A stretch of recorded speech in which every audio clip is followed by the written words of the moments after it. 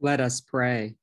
Gracious God, we ask your blessing upon us as we study First Peter today. We pray that you would open our hearts to your grace and truth. It's in Jesus' name we pray. Amen. Wives, in the same way, accept the authority of your husbands, so that even if some of them do not obey the word, they may be won over without a word by their wives' conduct when they see the purity and reverence of your lives.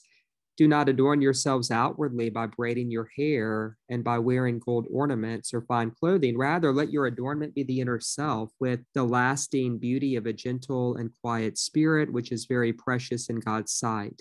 Husbands, in the same way, show consideration for your wives in your life together, paying honor to the woman as the weaker sex, since they too are also heirs of the gracious gift of life, so that nothing may hinder your prayers. Finally, all of you have unity of spirit, sympathy, love for one another, a tender heart, and a humble mind.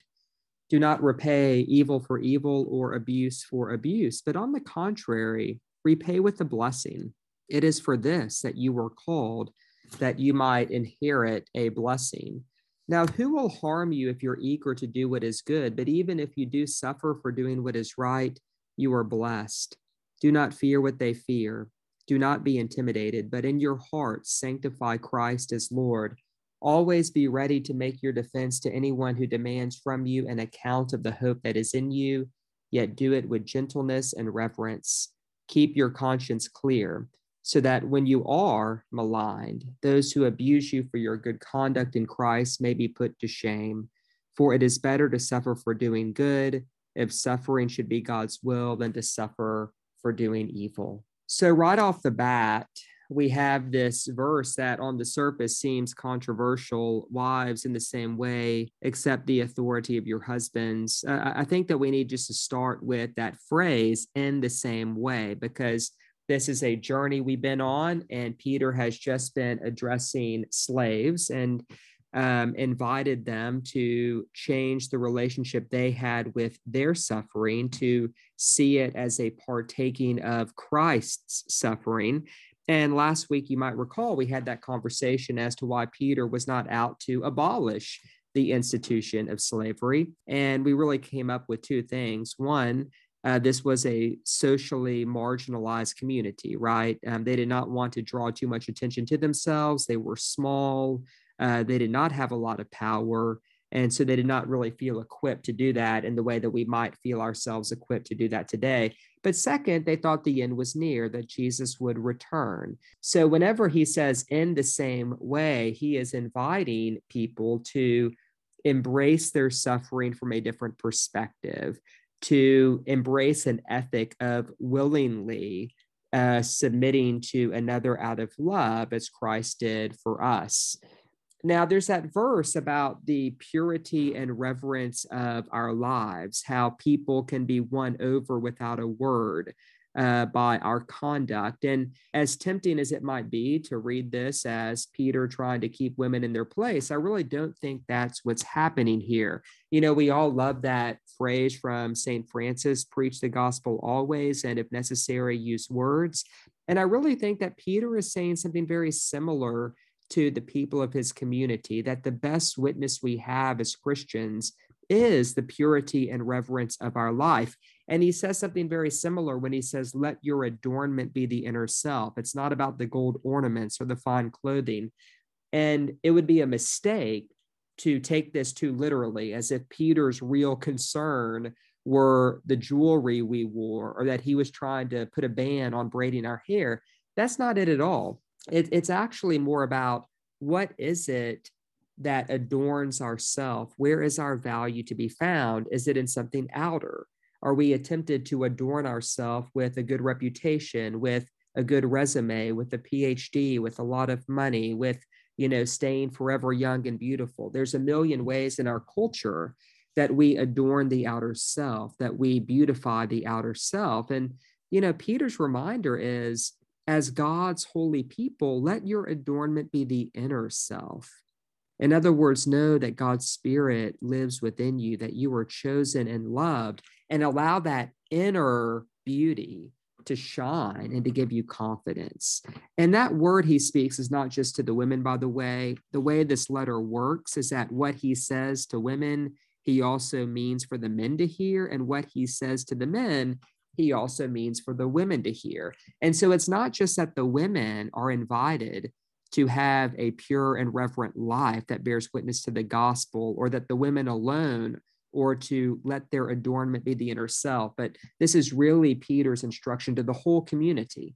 Now, whenever he does speak to the husbands, you'll note that he invites them to pay honor to the women as the weaker sex. Just to kind of clear this up, Peter is not saying that women are inferior or less capable than men, not at all. This is actually a reference to social weakness, because it was true that in Roman society, women did not have the same privilege, the same rights as men. Paul says something very similar in 1 Corinthians when he basically says that God chose the weak of this world to shame the strong.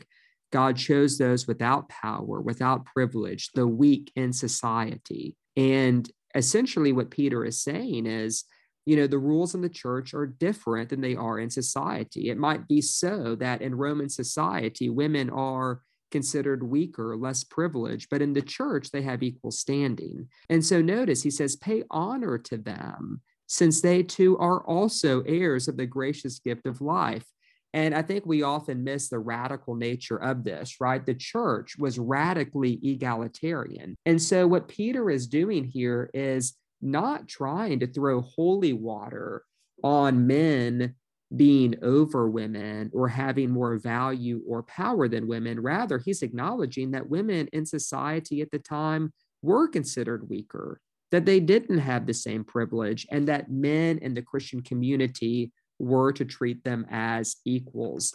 And so actually this verse that we're tempted to be insulted by is a call to radical equality and love.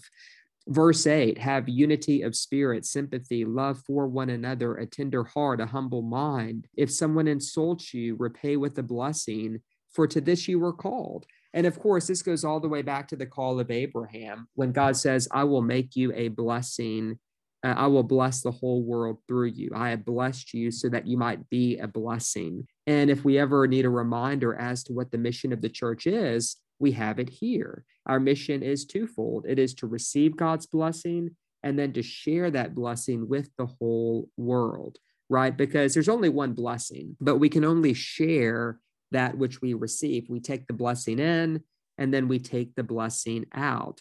And this is what it looks like. Do not fear what the rest of the world fears. Do not be intimidated. Verse 14, whenever we know that we're blessed, whenever we know that we have an inner self that is adorned by the Holy Spirit, to go back to verse 4, we don't have to be afraid. So I wonder what it would look like for you to live your life without fear, or maybe to live your life without all the fears and insecurities that we tend to carry around, right?